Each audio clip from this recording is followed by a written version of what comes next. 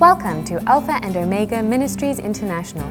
This ministry is committed to bringing apostolic alignment and restoration of the values and principles of the Kingdom of God to the body of Christ. We trust that you will be blessed and encouraged by the Word of God. In the book of Ephesians chapter 5, and we're going to read from verse 22 through to 33. Ephesians 5, verse 22 through to 33. I want to talk to you this morning about a great mystery. Paul called it a great mystery. What is a mystery? A mystery is a truth that cannot be understood or explained unless by the revelation of the Holy Spirit. That's what we call a mystery. And so we read, beginning with verse 22, "Wives, submit to your own husbands as to the Lord. For the husband is the head of the wife, as also Christ is the head of the church, and he is the Savior of the body. Therefore, just as the church is subject to Christ, so let the wives be to their own husbands in everything.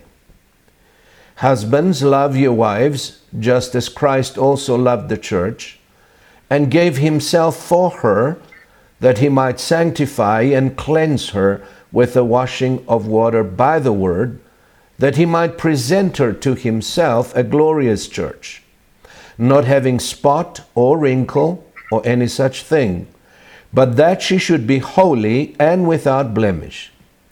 So husbands ought to love their own wives as their own bodies. He who loves his wife loves himself. For no one ever hated his own flesh, but nourishes and cherishes it, just as the Lord does the church.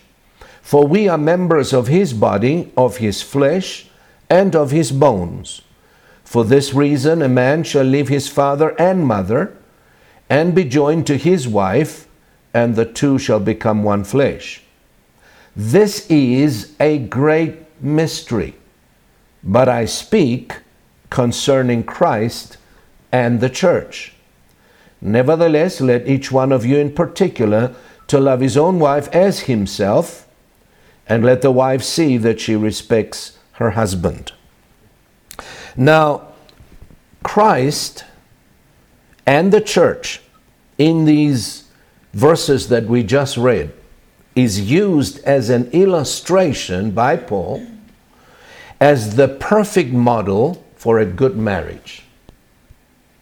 Notice what Paul says in the last verses that we read. This is, he says, a great mystery, but I speak concerning Christ and the church. Now, looking at this discourse on the surface, you would think that Paul was teaching on marriage, wouldn't you? Huh? But if you dig deeper, you will see that he was giving us a beautiful picture of how Christ loves the church, and for her sake left his Father in heaven, came down to earth in order to prepare a bride for himself.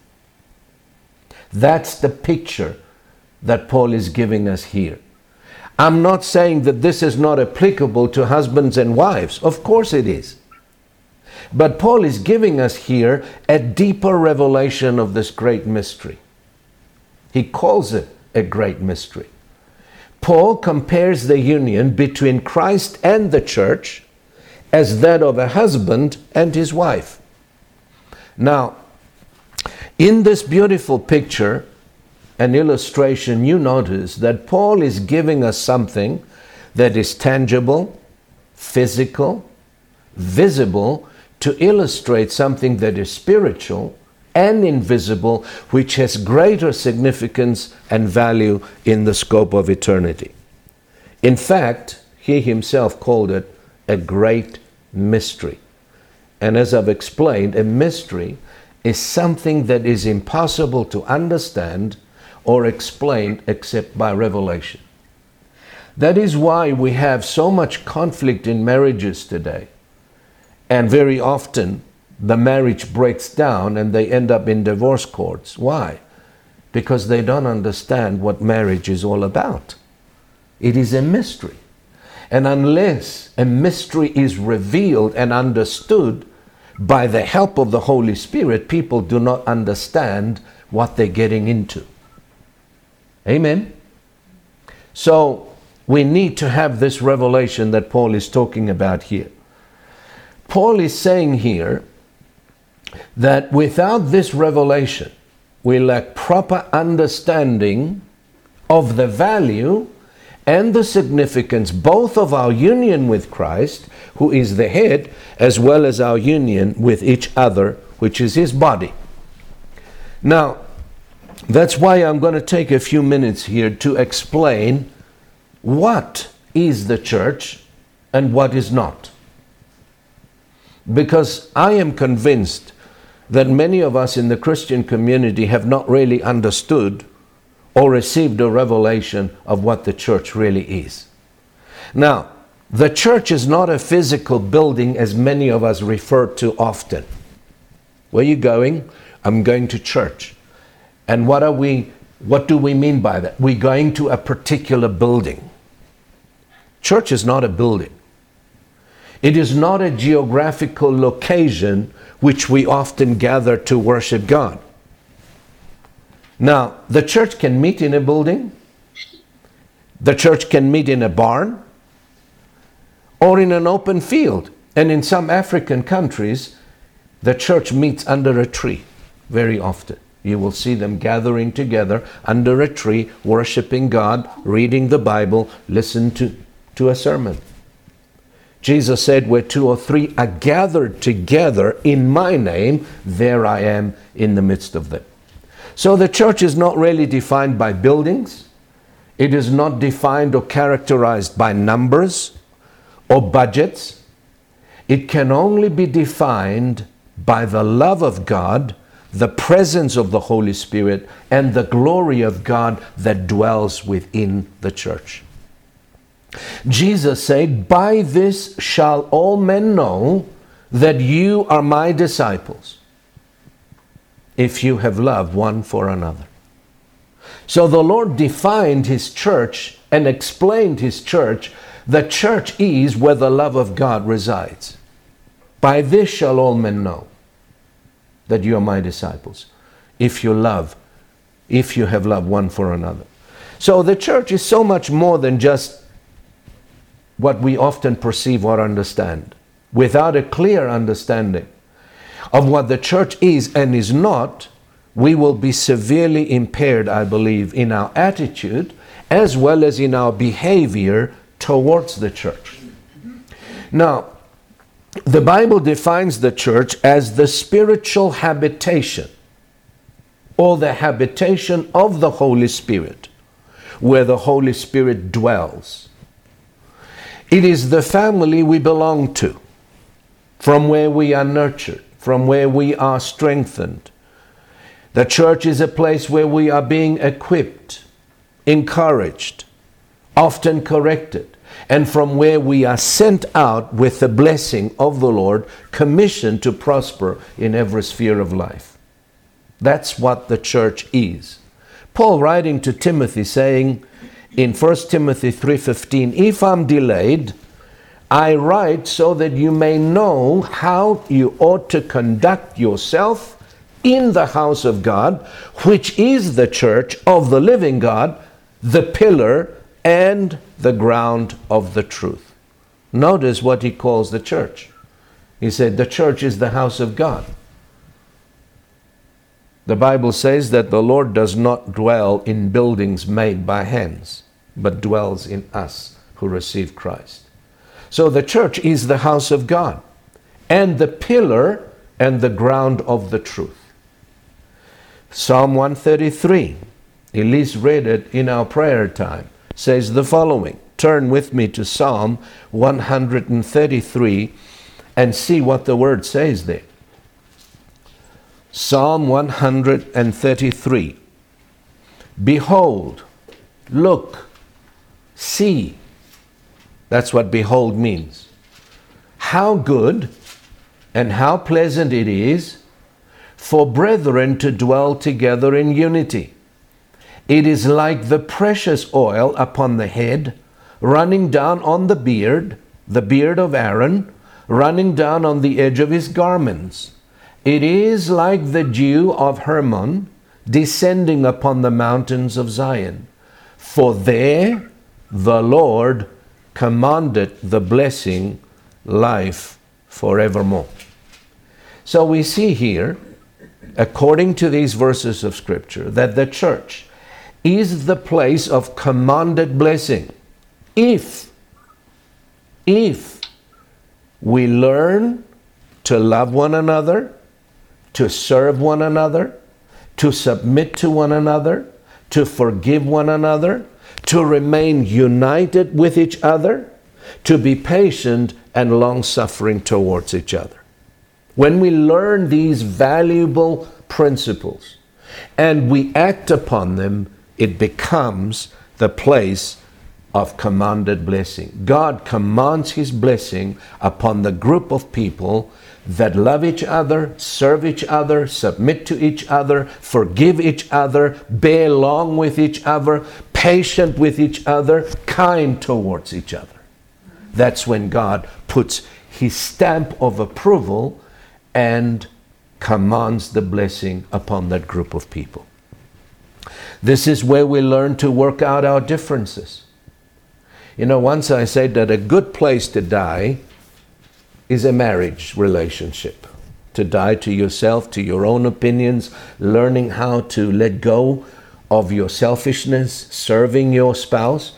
But also the church is a place, perfect place, where we learn how to take up the cross and die to our own selves. Amen? Now, this is where we learn to work out our differences by respecting each other's opinions, points of view, regardless of our position or possessions. It is a spiritual place of training and working out our own salvation, Paul says, with the fear of God and with trembling. The church is a place of nurturing and building relationships, keeping covenant together, learning how to sacrifice ourselves for the benefit of others. That's where we learn. Because the church is part of the kingdom of God. And that's where we learn the principles and the values of the kingdom of God. And this is where we have an opportunity to exercise good conduct, character, unselfishness, and servitude. Where else are we going to learn it? Outside in the world? No. In the house of God. Now, let me ask you a question. How do you gauge the maturity of a believer? By how much Bible he knows here? By how many times he goes to church? By how often he prays? No. The Bible says that the devil knows the scriptures as well. You know how I gauge the maturity of a believer? This is the way I gauge it. I gauge the maturity of a person by how he handles conflict in his relationships. I also gauge his maturity by how he handles disagreements and by how he treats other people. That's how you gauge the maturity of a person. By how well he handles responsibility, by how he navigates or handles conflict in the relationship. Because anytime you have more than two people, you're going to have conflict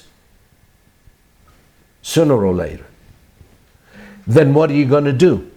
How are you going to deal with it? How are you going to manage that conflict? How do you manage the conflict or the disagreement between husband and wife, between brother and brother, sister and brother? How do you navigate through these things by not breaking the relationship and walking away, but maintaining the unity of the Spirit as the Bible commanded us? Paul, writing to the Ephesians, he said, keep the unity of the Spirit, maintain it. exercise all effort to maintain that unity because the body of Christ is one. Amen? So that's how you gauge maturity. Imagine a father or a mother putting 10 kids together, they're all about 2, 3, 4 years of age, and leaving them unattended. They're going to kill each other. And this is what we often do as believers who are immature, babes in Christ. We fuss and argue. Amen? We compete. We are strongly opinionated. We become judgmental and critical. What does that tell us? That tells us there's still a lot of immaturity. We need to grow up. We need to mature. We need to be people who walk after the Spirit and not after the flesh. So that's how you gauge the maturity of a person. In the early days of the church, if they had put someone out of the fellowship of its members, it was like they were delivering him unto Satan for the destruction of his flesh so that his soul may be saved. If they had put him out. And there were cases in the Corinthian church where Paul and the elders of that church had to put someone out because he refused to repent. He was sleeping with his father's wife and just pretended there was nothing wrong. And because of his unrepentant heart, they had to put him out. Now, as long as, listen to this, how powerful was the church in those days. As long as someone remained in the church under the covering, there is an invisible covering over every assembly of believers. That's what the Bible teaches. It is the covering of protection. It is invisible.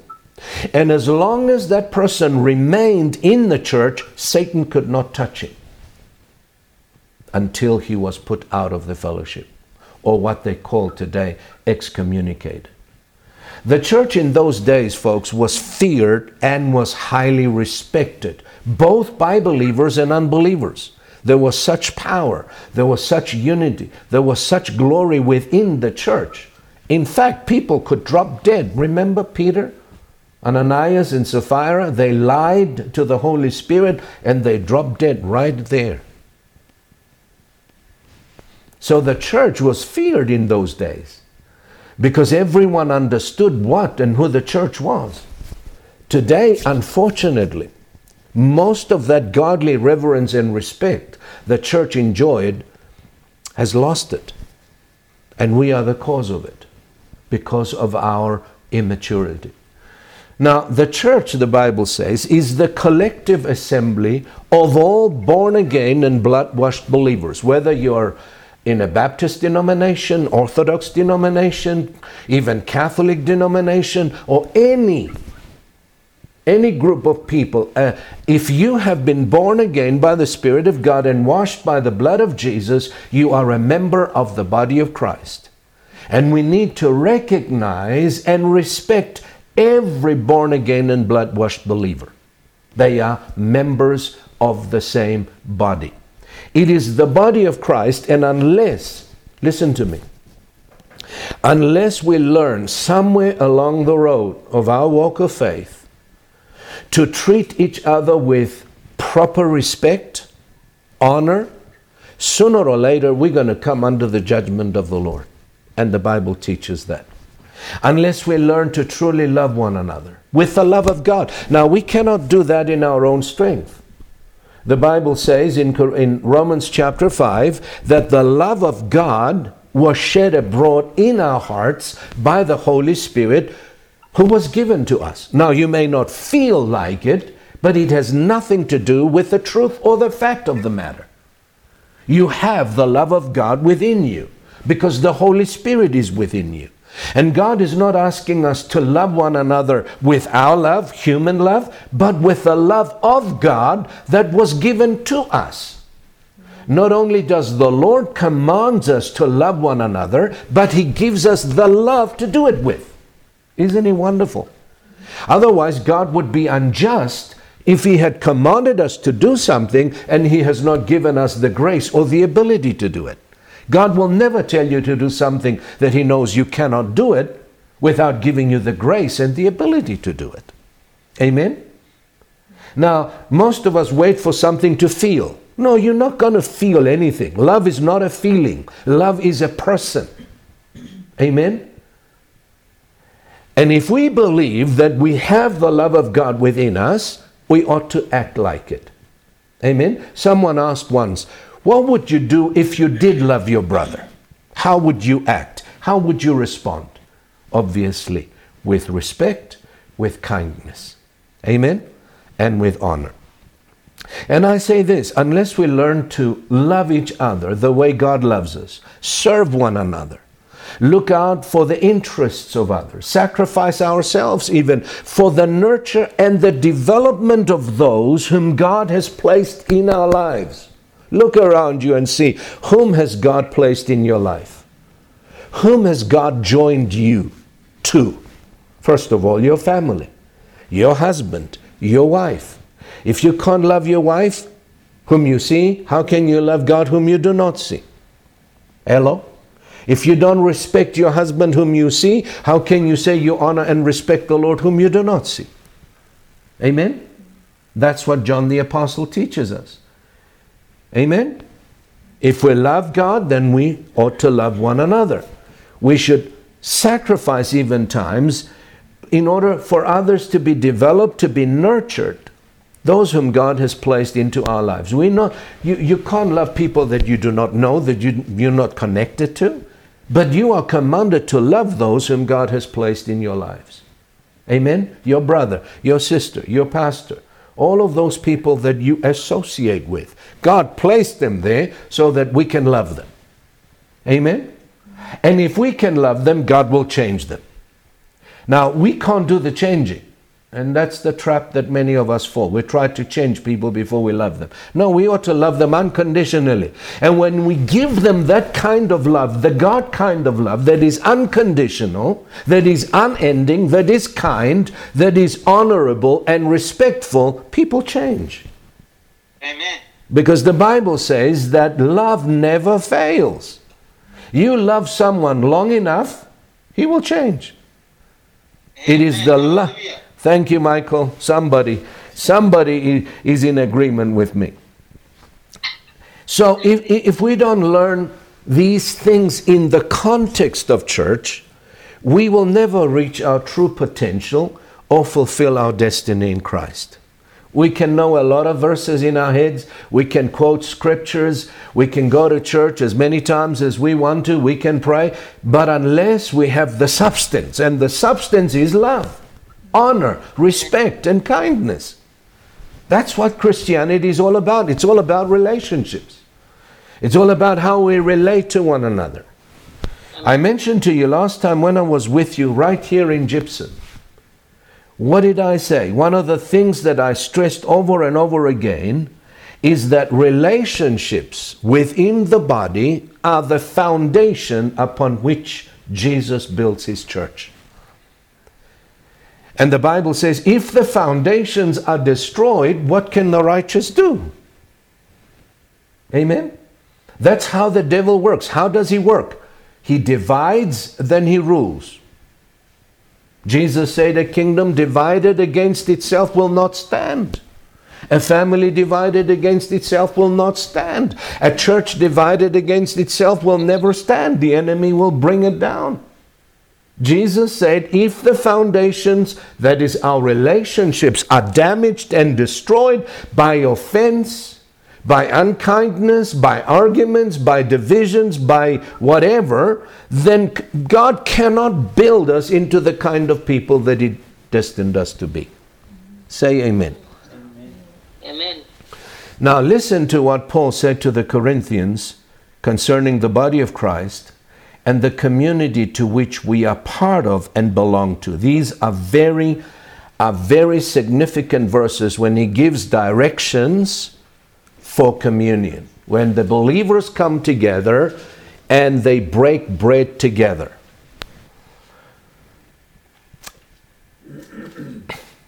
We're going to read from 1 Corinthians chapter 11. verses 17 to 32 from the New King James Version. 1 Corinthians chapter 11, verses 17 through to 32. Paul is giving them instructions now when they come together to fellowship to break bread. Now, he says, in giving these instructions to you, I do not praise you, since you come together not for the better, but for the worse. For first of all, when you come together as a church, I hear that there are divisions among you, and in part I believe it. For there must also be factions among you, so that those who are approved may be recognized among you. Therefore, when you come together in one place, is it not to eat the Lord's Supper? For in eating, each one takes his own supper ahead of others. One is hungry and another is drunk. What? Do you not have houses to eat and drink in? Or do you despise the church of God and shame those who have nothing? What shall I say to you? Shall I praise you in this? I do not praise you. For I received from the Lord that which I also delivered to you, that the Lord Jesus on the same night in which he was betrayed took bread, and when he had given thanks, he broke it and said, Take, eat, this is my body which is broken for you. Do this in remembrance of me. In the same manner he also took the cup after supper, saying, This cup is the new covenant in my blood. This do as often as you drink it in remembrance of me. For as often as you eat this bread and drink this cup, you proclaim the Lord's death till he comes. Therefore, whoever eats this bread and drinks this cup of the Lord in an unworthy manner will be guilty of the body and the blood of the Lord. But let a man examine himself, and so let him eat of the bread and drink of the cup. For he who eats and drinks in an unworthy manner eats and drinks judgment to himself, not discerning the Lord's body. For this reason, underline those words, for this reason, many are weak and sick among you, and many sleep. For if we would judge ourselves, we would not be judged. But when we are judged, we are chastened by the Lord, that we may not be condemned with the world. Notice what Paul said to the Corinthian believers, and I believe to the believers of our day. He said, when you come together, it is not for the better where you are concerned, but for the worse. You do more harm in gathering together, he said, than in staying home. Ow, those are harsh words, aren't they? Why did he say that? He said, well, some of you are so selfish, and you don't care about the poor in the midst of you. Some of you remain hungry while others get drunk. And then he said this to them, you have despised the church of God through your behavior. And listen, the Corinthians came under severe judgment as a result of their attitude and behavior toward each other.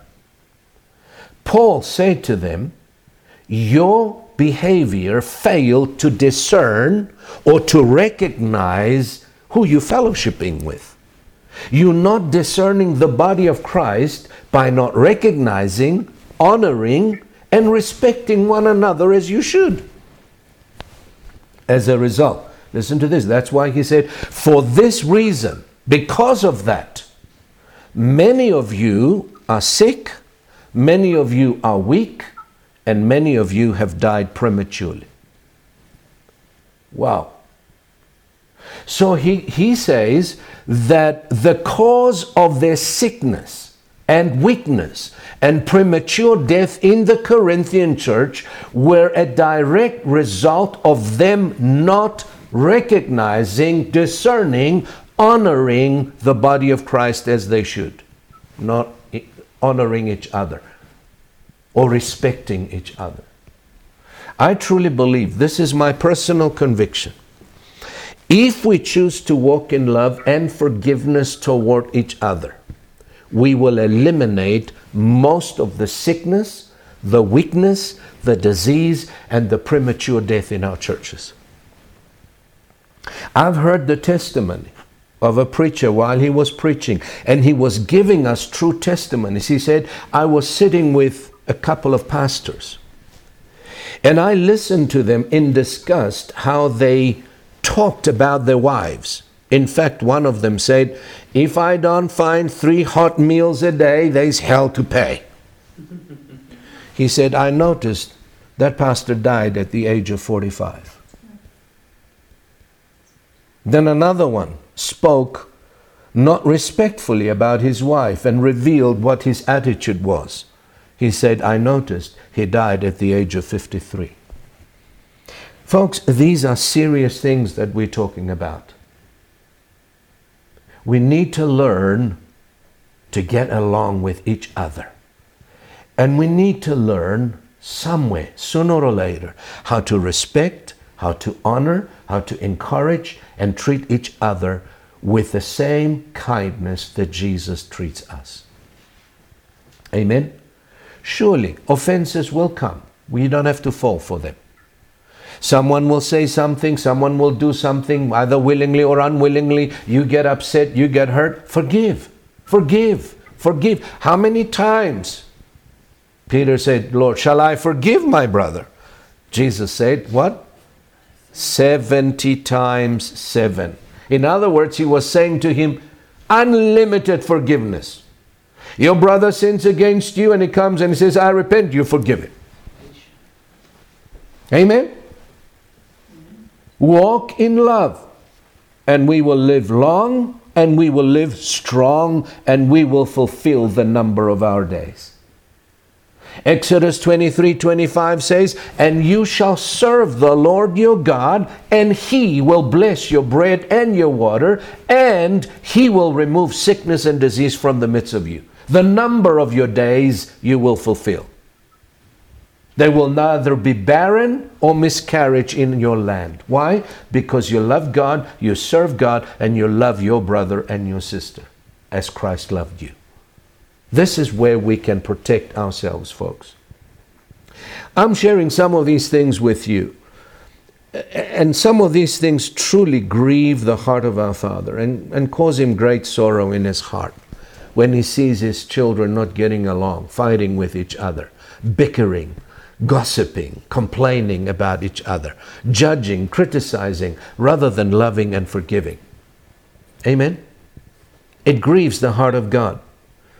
Now, in sharing these things, I really want you to know that it is not for the purpose of judging or condemning us, but it is rather for the purpose of bringing a change in our attitude and in our perception towards the body of Christ. Change is necessary and part of our growth. Where there is no change, there is no real growth. Amen? We need to grow up. We need to change. Change our way of thinking. Change our way of speaking. Amen?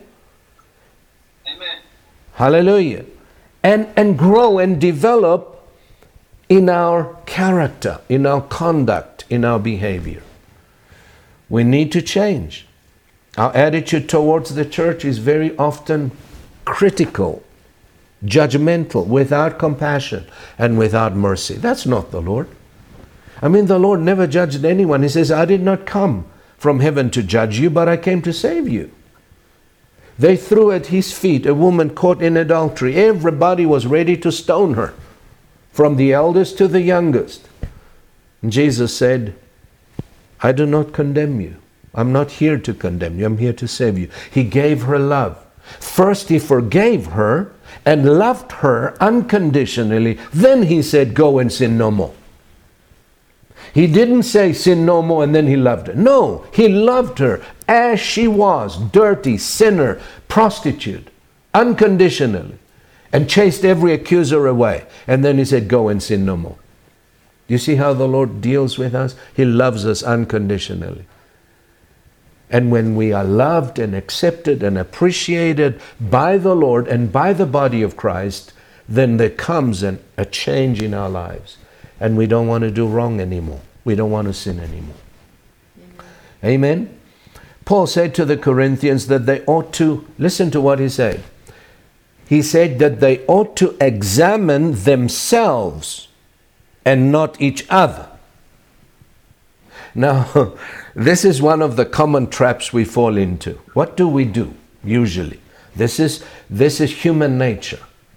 Instead of examining our hearts and ourselves and our behavior and conduct, what do?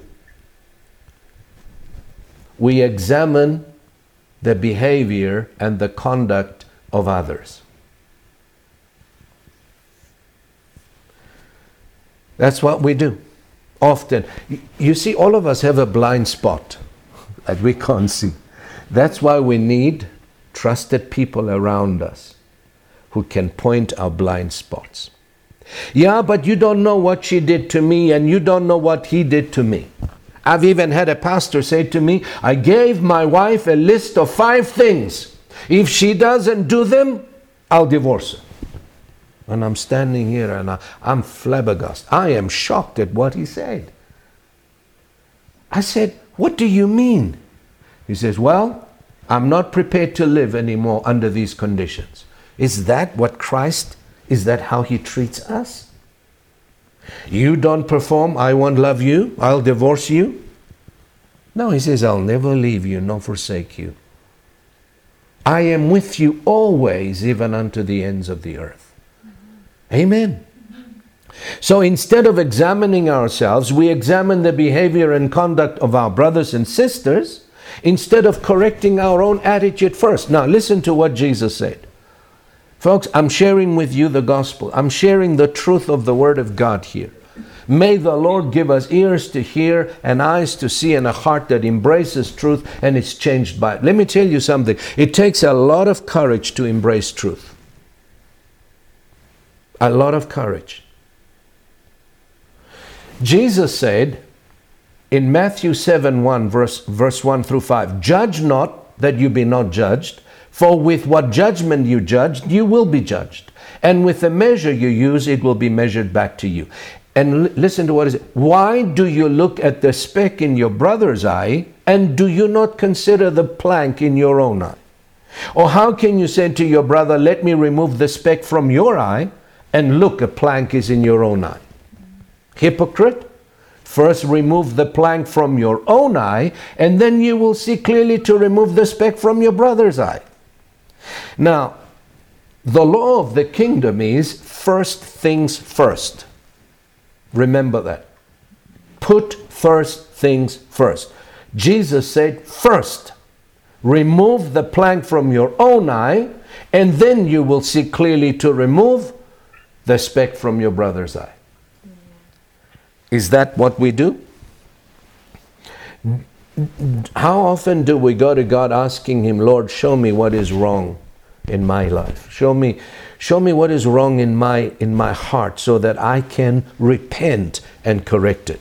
Or do we go to God asking Him to change our spouse, our brother, our children? Very often we complain about our children as though God doesn't know where they are and what they're doing, as well as others, rather than showing us what is sinful in our own hearts. I've learned this the hard way, folks, very early in my marriage. Every time I went to God to complain, and I was praying, but actually I wasn't praying, I was complaining about my wife. He would never take my side. He would never listen to what I said. He said, what is it to do with you? You follow me. What's your attitude towards her? And he would correct me. Now that's the humble attitude. We receive correction from the Lord. Often He corrects us. He says, you straighten out your attitude and your wife is my problem. I will change her, not you. You love her, I'll do the changing. And you know what we often do? We try to play God in people's lives. And we try to correct. It's not our place. Hello? It is the Lord's work to change a person. Amen? Do we go to our pastor sometimes, or our brother, our trusted brother, to help us see the plank in our own eye first? All of us have a blind spot. And we need a trusted friend to help us deal with our own wrong attitudes and behavior. Amen? But the person that you go to is a person whom you trust and know that that person loves you and is going to tell you the truth, if you have the courage to hear the truth. And also, there are some things that we're not ready to deal with. The Lord keeps quiet about them. He never says a thing. I know things in my own life, it took years for the Lord to address them. Years. My own wrong mindsets about what church is, about the Orthodox religion or tradition that I was in. It took me years for God to deal with those areas in my life. There were very strongholds in my way of thinking. God didn't begin correcting me immediately. He waited until I was mature enough to receive the truth. And that's how God is patient with us. We are work in progress, folks. We're not a finished product. And that's why we should be patient towards each other. Wait, pray, love unconditionally, and wait on God to do the changing. A beautiful prayer that David prayed, and I often pray this prayer. It's recorded in Psalm 139, verse 23 and 24. Psalm 139, verse 23 and 24. It says in the King James Version, "Search me, O God, and know my heart. Try me and know my thoughts. And see if there be any wicked way in me, and lead me in the way everlasting." What a beautiful prayer to pray. Search me, God. Know my heart, because I don't know my heart. I don't know my own self as well as you do, but you know me. So search me, because in your light, I will see light. I can't see it unless you cause your light to shine upon me. A number of years ago, to be exact, it was 2004, I was at a pivotal point in my ministry and in my personal walk with God. There were things that I needed answers. I had a lot of questions and I didn't have answers for them. I was in the state of Florida at that time, and on purpose, I shut myself away to pray and to fast. And I said to the Lord, I'm not coming out of this room unless I hear from you. You know, for 2 whole days, heaven was like brass. It was though that my prayers were bouncing back. Cried out to the Lord, prayed. Nothing. No presence, no answer, nothing. On the 3rd day, heaven opened. And God shone his light upon me. And what I saw, I was disgusted with myself. But what I saw brought true tears and repentance. And I repented. And then I began to receive the answers that I needed.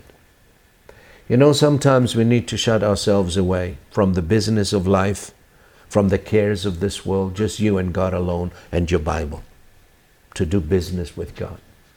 And you know, that was the turning point of my ministry. And that was the turning point of my walk with God. Things began to happen and things began to change from 2004 onwards.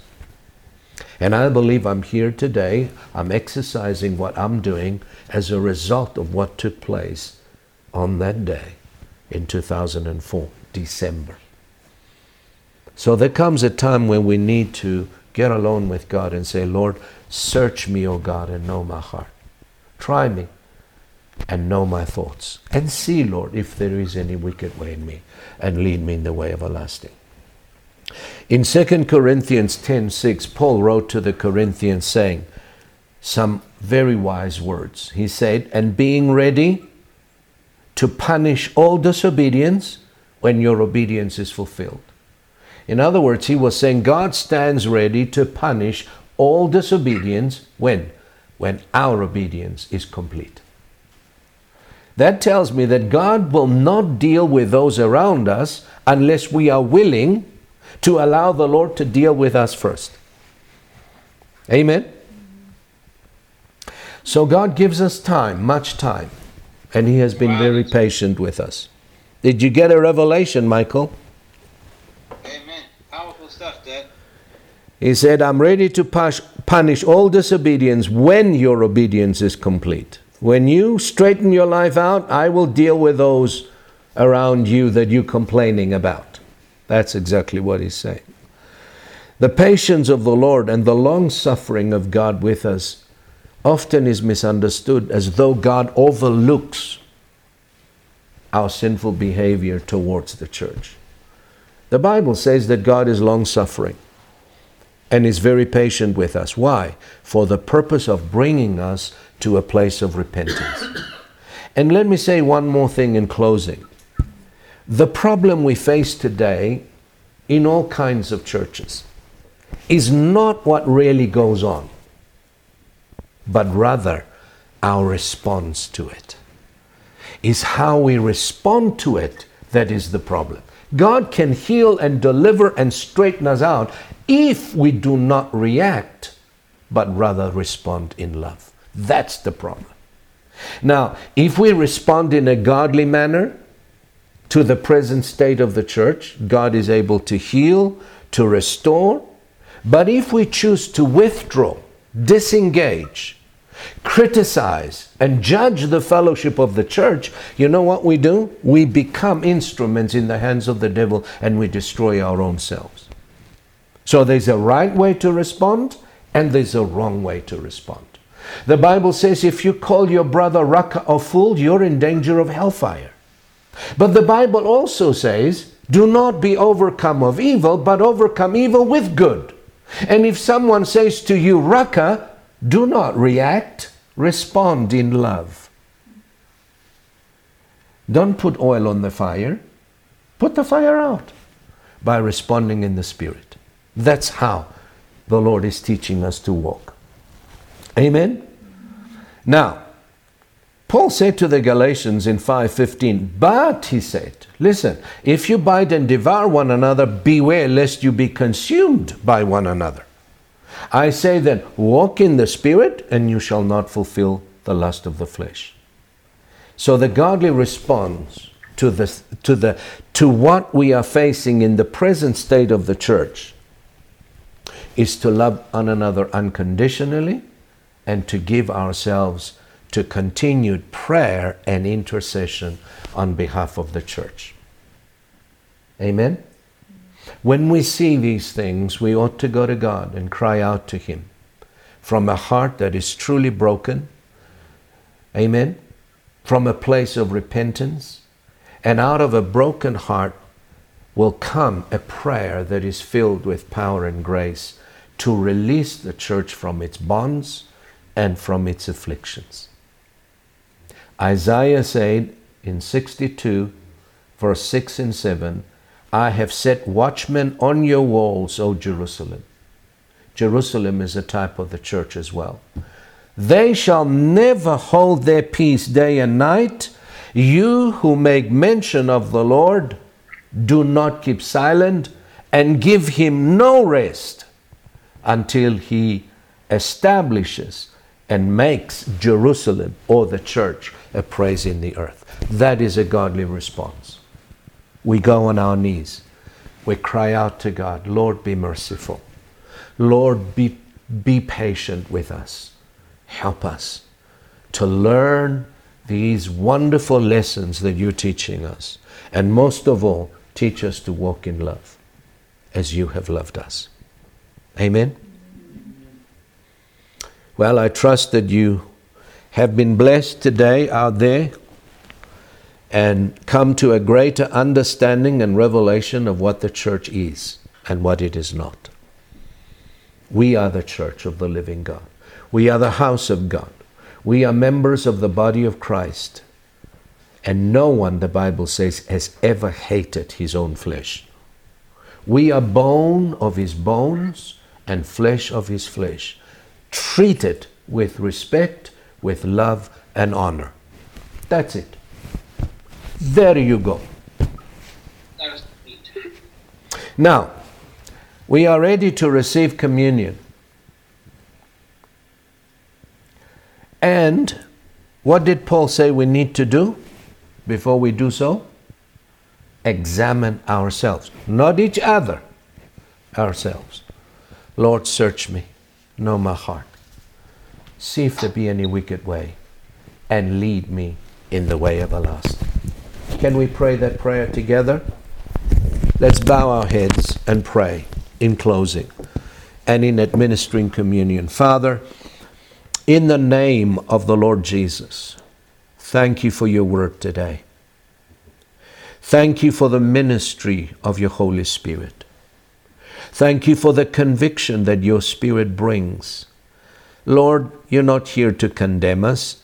You're here to deliver us, to save us from ourselves and from our sinful ways.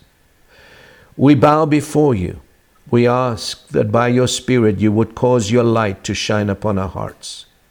And we pray the prayer that David prayed so many years ago is as fresh and as powerful as it is the day he prayed it. Search me, O God, and know my heart. Try me, Lord, and know my thoughts, and see if there be any wicked way in me, and lead me in the way everlasting.